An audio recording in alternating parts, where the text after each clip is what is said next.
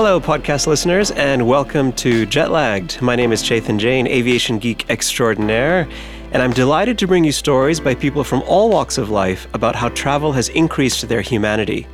When we talk about travel, we often talk about where we went or what we did, but we don't always get into how travel can change our lives by giving us new perspectives and ideas, or greater clarity on our own individual challenges.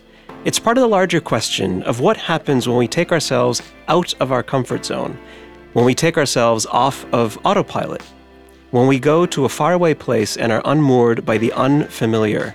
In the fogginess brought on by being jet-lagged, what do we discover about ourselves and the world around us? For this episode, I'm honored to have Michael Gill, aka the Flying Scotsman in my mind, with us today. Michael is Scottish proud, passionate about football, a lawyer by trade, and in his most recent career iteration, as the executive director of the Air Transport Action Group, an advocate for how we can travel and enjoy all the benefits of traveling sustainably. Michael, welcome to Jetlagged. Chetan, good afternoon. Thanks very much for having me. It's such a pleasure to have you here. This is great. And as I mentioned in my introduction, you've had several career and life transitions, very successfully, as I might add, as you are about to embark on a new life in a leadership position at ICAO over in Montreal.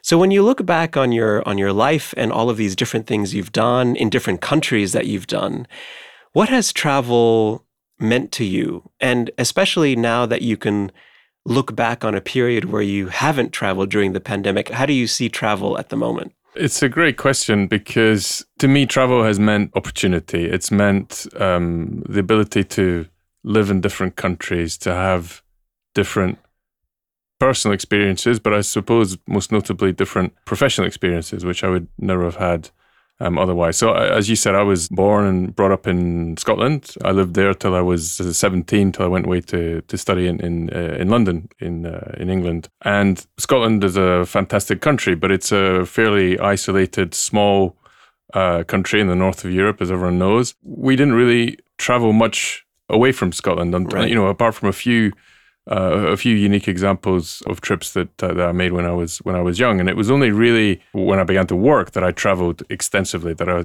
really saw around the world. But I think certainly from an early age, the two or three significant memories I have of travel, I think definitely set something in my memory, set a foundation in my memory that made me realize that there was it sounds a bit of a cliche, but a big, bright world out there that was worth exploring, worth getting to know.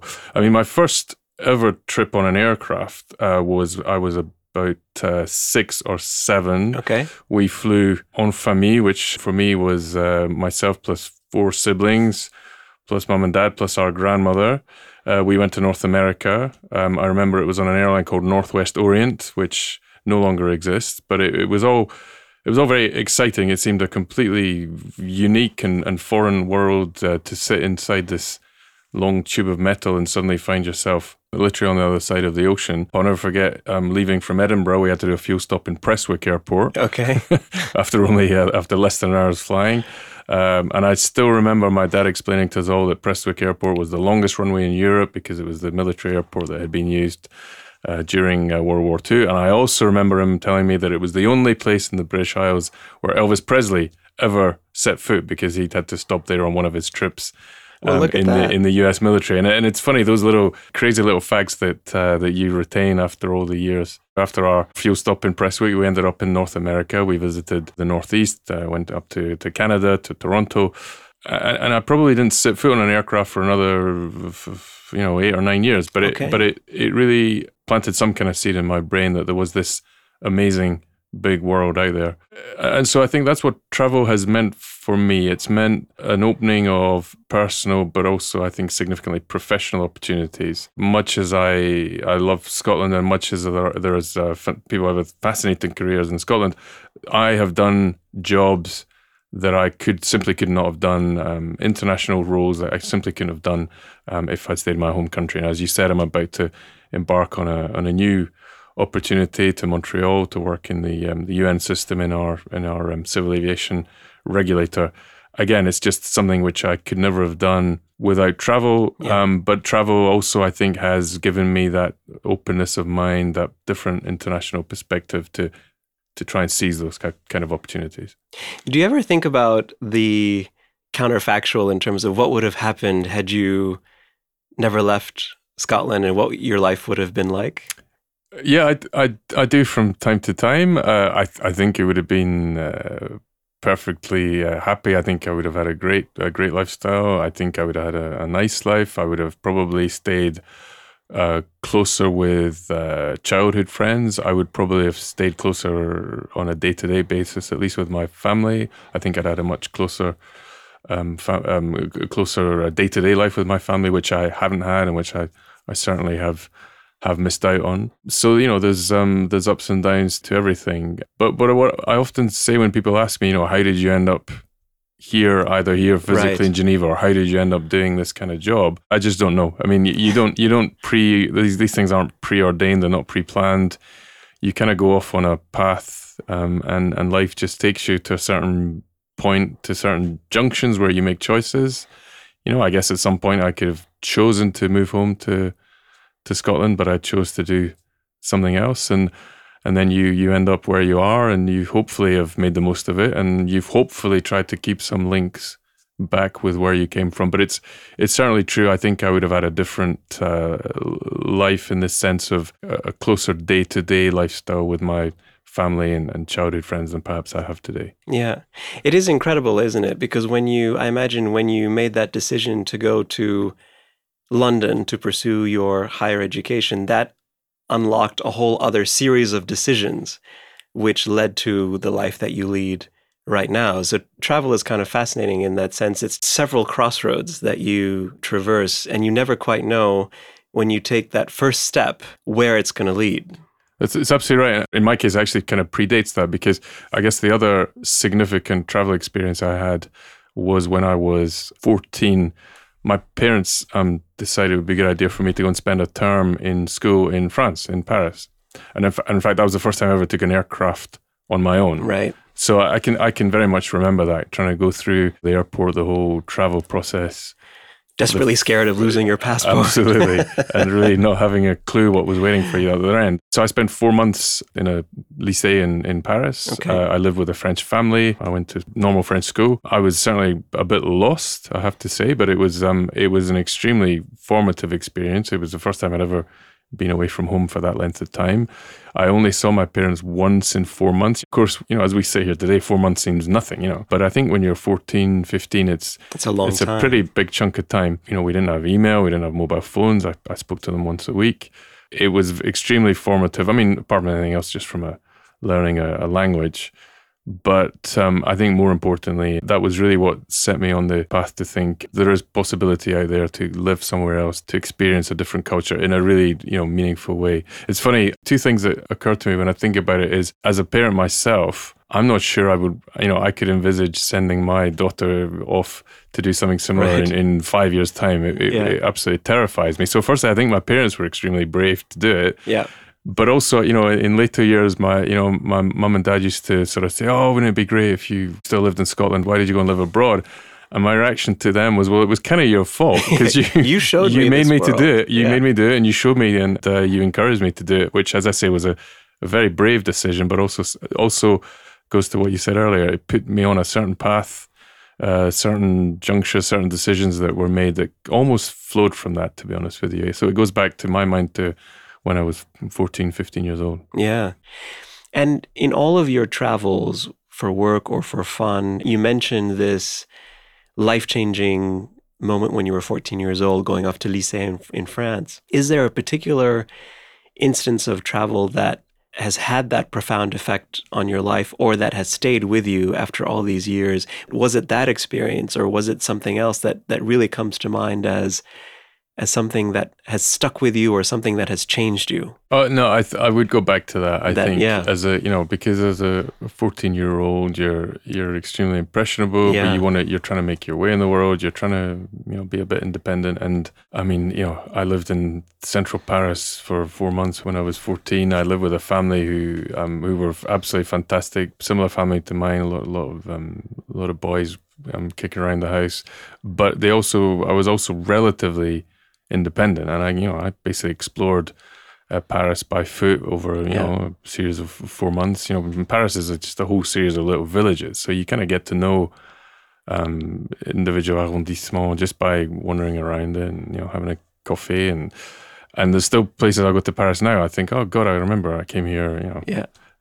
So if to me it was definitely that. It was the first time I'd been away from family. It was the first time I'd felt really kind of independent to make some of my own decisions of what I was going to do on a day-to-day basis. And and apart from the learning a language, when you're that age, it's so much easier. But just feeling that I was a little bit in charge of my own life was quite nice, and that definitely set me on a certain pathway, I think. Yeah. And was it something particular about Paris itself that really resonated with you, or was it just the fact that you were 14 and you could have been anywhere and it would have been that same kind of profound experience? It's probably a bit of both. I mean, you probably could have sent me anywhere and it would have had an impact, but Paris is Paris. I mean, it's one of the most wonderful cities in the world. I still sort of feel it's a bit home, and I mean, it's a pretty magical place to go at that age. And when you sort of, even growing up, you've seen it on film, a bit like when you see New York and LA or whatever, but you'd seen Paris in films, and then to turn up and be in the same street where you'd seen a film being shot, it was pretty magical. So it's kind of a bit of both, but I think probably more the latter. More, Paris is just such an extraordinary place. Yeah. It left its mark on me for sure. And I know the language itself has left its mark on you. You practiced law in Paris and you are fluent in French, and you intend on maintaining that, I think, for the rest of your life. Yeah, I went back and studied in London, but then also did half of my law studies in Paris, and as a result of which was able to be admitted as a French avocat at the same time as I was admitted in the UK. And actually I spent the early part of my career practicing in Paris, and I was doing litigation work related to the aviation industry. So I was in court probably once a week or once a fortnight, courts all over France, doing my own advocacy work, which was great fun. I mean, great experience to see that profession up close and get kicked around courtrooms by judges, and to have it not in your native tongue was, I mean, kind of an extra challenge, but also must admit I got a bit of a kick out of it. Yeah. And that went from appearing in the, cases in the Paris Court of Appeal to the local court in the southwest of France in Montauban, or some of these fantastic little French towns. So it was great. It was great fun. But I guess again, all stemmed from that formative experience. Yeah. And channeling your 14-year-old self, you're in Paris, you're wandering around, and you say that it's absolutely magical. What was it that you found just so special? Was it the architecture? Was it the food? Was it the language? What was it that really just kind of shook you and made you want to come back again and again? I think I absolutely loved the Paris metro. I loved the smell of it. I loved the noises of it. I loved the way the tunnels interconnected. There was always a thing, when we went to school, there were certain points where, people, once you got to know the tunnels in the Paris metro, you could shave, 5 minutes off your trip by taking shortcuts. I love to kind of do those sort of things. And to see the city laid out on a map like that with all these interconnected metro lines, I thought was pretty cool.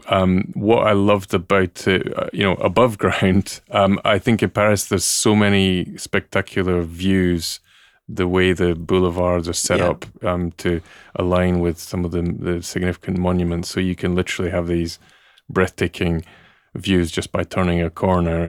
Paris originally was a port. If you look at the emblem of the Paris badge, it's a ship because it was originally a port. And so a lot of originally was around the river. It was around the islands in the center of the river. And the Seine itself kind of goes right through the heart of the city, and there's so much that spreads from its banks that I don't know. It really captured me at that age, I guess. And now that we've been in this period where, for the most part, we haven't traveled in 15 or 16 months, how has that felt for you not traveling after leading a life that was so full of it, particularly in your last job? Has that been a relief, or has that caused you to look at travel a bit differently? Do you miss it? I almost look at it in two different ways. The travel I was doing for work, I have to be honest, I don't particularly miss. Yeah. I mean, because I was traveling on a really frequent basis, as many of us do, working in the aviation travel industry. But I was traveling almost on a weekly, if not fortnightly basis. It made life interesting. It was a fascinating work I was doing. I don't regret any of that. I don't regret the people I met through it and the place I got to see. But it made my own home life pretty challenging, I have to admit, for my wife, for my kids. So I don't miss that part of it. I must confess, I don't miss sort of constantly wondering, when do I need to pack? What do I need to pack? What time do I leave? What time will I get home? How it's going to fit in with the routine. So I must say I have appreciated the routine that the lack of travel has given me, the chance to spend more time at home, spend more time with friends, to be honest, with friends here in Geneva, get to know Geneva as a city itself, which we've taken the opportunity to do. So I don't miss that side of it. But travel for personal reasons, I must say, I do find strange. I find the fact that our universe for the last 18 months has been limited to here in Geneva, and wherever we've been able to travel, just over the border to France, and not really much more than that. And for someone who was traveling so much for work over a long period of time, but also going back to, as I mentioned, that sort of formative experience as a teenager, I've often wondered to myself, is that finished? Are we ever going to be able to do it again? Now, I'm certain we are. I think we'll all get back to some kind of normality, as everyone keeps saying. But the thought has often crossed my mind, is that whole lifestyle, that experience that we had, is that finished? Is that a thing of the past? I don't think it is, but just the mere fact that has crossed my mind, that thought has come, has been interesting, and it's not a pleasant thought. It's not a pleasant thought, because you think on a personal level what it means for you, but it also more broadly for our society. What does that mean? The opportunities that teenagers and students wouldn't get, the opportunities that professional opportunities people wouldn't get, and then just the idea, and I really believe that this notion that we need to know different cultures, know different ways of life to really understand them, and avoid tension and conflict between people, because they've never had the chance to know each other or meet each other, and so, as you said, just the mere thought that has crossed my mind, I found that interesting, just to have to rationalize that. Yeah, and it's interesting, the point you raised, because when you look at where the world is at the moment in terms of the misunderstanding that is occurring, or the lack of cooperation, or the lack of, I guess, civil discussion or debate broadly in society, people losing the ability to really listen to someone who is different from them, or who may have a different opinion of them, and keep it civil without making it an issue of identity, or making it an issue of, you are insulting my fundamental being by offering an opinion that is different from mine. Do you think that the lack of travel has played a role in some of what we're seeing at the moment?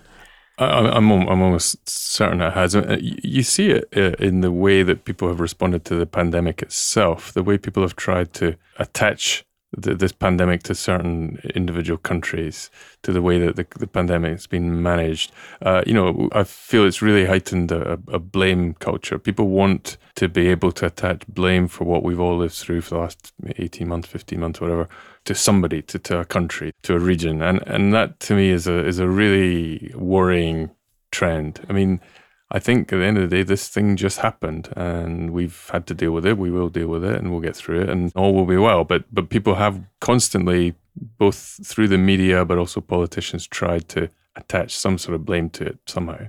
And I do think that has been exacerbated by the fact that people have not been able to meet. I mean, we see ourselves, we spend our lives meeting virtually via computer screen, and it just isn't the same. You can't build the same level of trust. You can't build the same level of understanding. You can't get to know somebody if it's not somebody you already know over a computer screen. And so when you put that onto a macro level, as you say, the fact that we're in a world which seems to have been become smaller, seems to almost have closed within its own borders. I think it just does heighten that because we're just not getting to know each other, Right. On a big picture level, you know. And it's been good when you've seen some of these major summits between world leaders, and you've seen that they've been able to actually get face to face. You hope that will resolve some of that. Yeah. But we need to be able to do it at our level as well, I think. Yeah. And returning to your old life for a second, pre-pandemic, the before times, as we call it. I mean, you were traveling an extraordinary amount all over the world, focusing on sustainability issues. And I imagine you traveled a fair bit for fun as well. And so being jet lagged is something that is very familiar to you, I would imagine.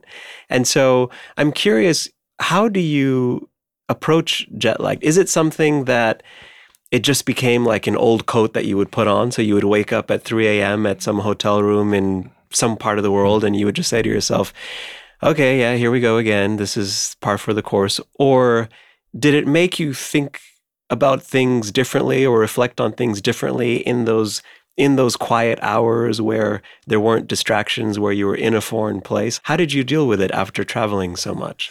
It's funny.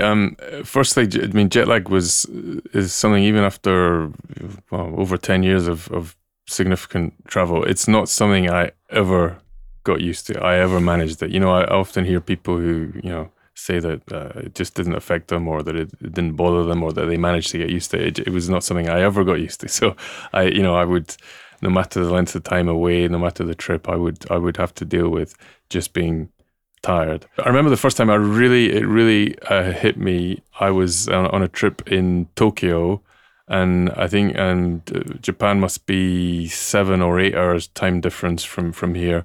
And it seemed, I think, just beyond, it was beyond the limit of where you can just about manage it. Is when it gets into the really kind of, when jet lag really comes into its own. And I woke up in the middle of the night and I had literally no idea where I was. Mm-hmm. And not just for 5 seconds, a few minutes before, trying to work out where I was, how I'd got there, who I was with. And I ended up phoning home, and my wife had to kind of talk me through, and that was all fine. But it was not a pleasant experience. I felt completely, I think, rudderless, disoriented, really not quite sure, where I was, what I was doing, what I was supposed to be doing.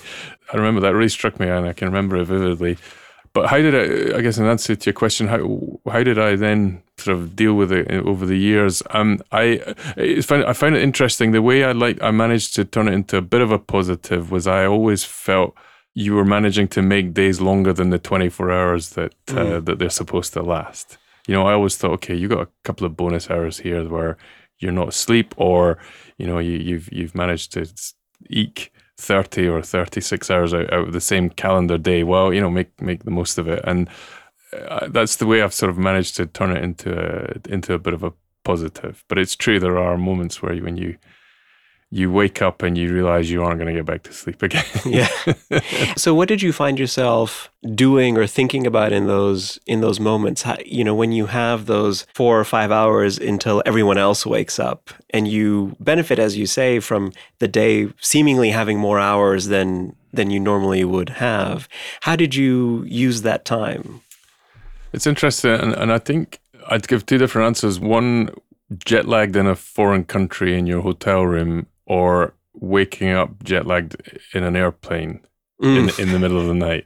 Because I think I'd have 2 different memories of that, 2 different experiences of that. On an aircraft, what's interesting is I can often tell you, or I can sort of tell you on a certain trip what film I watched, or what music I listened to, or what book I was reading, and I can still associate it with a trip. I can remember a friend of mine mentioning John Mayer, and I can remember the first time I ever listened to John Mayer was on a trip to Mexico, because I just couldn't get to sleep, and I listened to the albums that were on the thing. I can remember going to Australia, reading about half of the Count of Monte Cristo, which is my favorite book anyway. Okay. And I hadn't read it for a few years. I went back to it, and I can remember, I'd sort of Abu Dhabi to Sydney leg, where I just couldn't sleep, and I plowed through what is a fantastic read.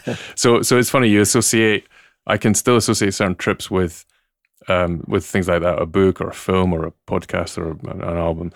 Being in hotel rooms in foreign countries is kind of different because you feel you should jump out of bed and go and at least explore, but your body is just so worn down. Screaming at you. It's screaming at you just to stay where you are, and hopefully you'll fall asleep again. It's no secret. A lot of people do this. I try and push myself to get up and either go to the gym, or if the weather's not too cold or not too warm where I am, go and have a wander or a jog and try and at least get some fresh air, some sunlight, and get some exercise. I'm always torn by that because as I say, you feel you should be making the most of it, but your body's just telling you to try and stay under the covers or drag yourself out of bed. And then, as always happens, you'll have had this as well. You manage to then fall asleep, about half an hour before you actually need to get out of bed to go to your meeting, and then that's a whole challenge in and of itself. Yep, absolutely. I think we've all been there. It's interesting what you mentioned about being on an aircraft and really absorbing the literature or the music or whatever art is in front of you, because one of the fantastic things that I found about being on an aircraft is the lack of distraction. And all of a sudden you're just with whatever it is that you're doing, and your concentration levels or your absorption of that is almost higher, and it perhaps is more impactful because you're not surrounded by the distractions you would have on the ground. I never have the time at home to sit down and read for 6 hours, but it's great. I guess and some people like it now because they can really feel connected when they're in the air, but it's not something I don't particularly appreciate it, and I try not to avail myself of it if I don't need to. Yeah. And when you're in this, you mentioned the experience in Tokyo of when you were disoriented, and more generally speaking, when you're in this state of being in a fog or being in between these two places, whether you're on an airplane or in a hotel room, has anything that you've done or thought about surprised you? I can't say I've had any sort of brilliant eureka moments. My brain probably was never been functioning properly. What I do find, I think a lot about relationships. I think a lot about my own family, my relationship with my kids. I think a lot about my siblings and parents. Mm-hmm. And friends, you think about, and I don't know why, whether it's because you do feel distant and you're isolated and you're on your own, but I think a lot about, times where you may have disappointed them or you may have let people down, but also think about, some of the good memories either in that place or, just generally. So that's something that always struck me as I constantly went back to thinking about relationships with people close to me, because I guess in the kind of professions we have, you spend a lot of time with people who are not your family or close friends. Right. And the business travel, I guess, almost exacerbates that. Right. So maybe it's a function of realizing that this, the work we're doing, which leads us to travel so much and spend so much time with other people in your jet-lagged fog, as you said, it maybe makes you begin to question, well, okay, do I need to spend a bit more time on the relationships which are, long-standing and have, meant something more over a number of years. So. Yeah. It's fascinating that you say that, because it's what your mind is telling you, or your being is telling you as things quieten down. The people that come into view are not necessarily people that are traveling with you, right, or that are that you're in the conference room with, or et cetera. So that's kind of it's a fascinating insight. It's your life, telling you what's important, because as the external environment quietens down, these people come to mind. Yeah. Looking ahead, you're moving to North America shortly, but thinking about when these travel restrictions are lifted and you can travel freely, like in the before times, we hope. Where is a place that you would love to go, and why? Or where is a place that you would love to go back to, and why? I mean, firstly, like many people, I'd like to go home, and to me, I'd like to go home to Scotland. I'd like to go back to Paris, and spend a bit of time catching up with family and friends, particularly in Scotland. I haven't been home for over 18 months. Okay, family is still there, and that must be difficult. The first thing I'd like to do. But if you sort of think of back to normal travel, if I was to do a fun trip, an exotic trip, somewhere I'd love to go back to with my family is Vietnam. We went with my wife about 3 years ago, and I think my kids are now old enough where they could really enjoy it. We had a great time. We just found it was a extremely safe, pleasant country, but yet with that vibe that you often get in big Asian cities of entrepreneurship and adventure and buzz, and we managed to do a trip to the Halong Bay. I'd love to see how that is today, because I'd have worries about the environmental impact that tourism is having there, and I'd like to see if they've managed to sort that out. I suspect not, but it's just a great country. The food is fantastic. The people are very nice. What we liked with my wife in Hanoi was that the old French colonial style of some of the buildings, and still some of the traditions, and still the fact that some of the older generation speak French, and we find that fascinating to be the other side of the world, but to still feel you are somewhat in somewhere with a strong connection with France. Yeah. And is it something we've talked about Paris in terms of the architecture, the way the city is laid out, the metro, etc. Is there also something when you were 14 or on subsequent, when you worked there later in your life or even now, is there something about the French language or culture or mindset that just kind of resonates with you, that makes it feel familiar somehow, that you keep coming back to it, or that it feels almost at home in a sense? Yeah, I mean, it's kind of, I guess you get those with most cultures. It's both infuriating and extremely attaching, and I'm frustrated by the French sort of esprit de contradiction, like they say. I often feel, whether it's professionally or personally, that you can, whatever you say, a French person's immediate reaction, and I'm completely generalizing here, I recognize that, and I apologize for that, but the first reaction is, well no. Non, c'est pas ça. And then you realize actually that it's almost just a default reaction, and it's just a way to enter into a discussion, and that often they don't really mean it. It's just a kind of way of getting into debate. But I must say, I appreciate the French ability to enjoy the good things in life. And I don't just mean material things, like food and drink, and I mean sort of, places and time. There's a reason why much of France traditionally shuts down in August. It isn't because they're lazy, it's because they appreciate that that's where you get the chance to explore your own country, other countries. It's how you get time to spend proper quality time with family, with the people that you friends. think about. Yeah. Exactly. Yeah. Exactly. And if you just only have a week or week's holiday here and there, you're just not able to do that. And so I really appreciate their ability to, I guess, separate work from personal life and enjoy what's important in life and the good things in life, good places, good people, and nice food and drink as well. Michael Gill, thank you so much for joining us on Jetlagged. It was a pleasure speaking with you. Jason, thanks a lot. It's been a lot of fun, really interesting, and thanks for the opportunity. And good luck on your next chapter in Montreal. Yeah, we look forward to it, and I'll come back and tell you all about it someday. Absolutely. All right. Thanks so much.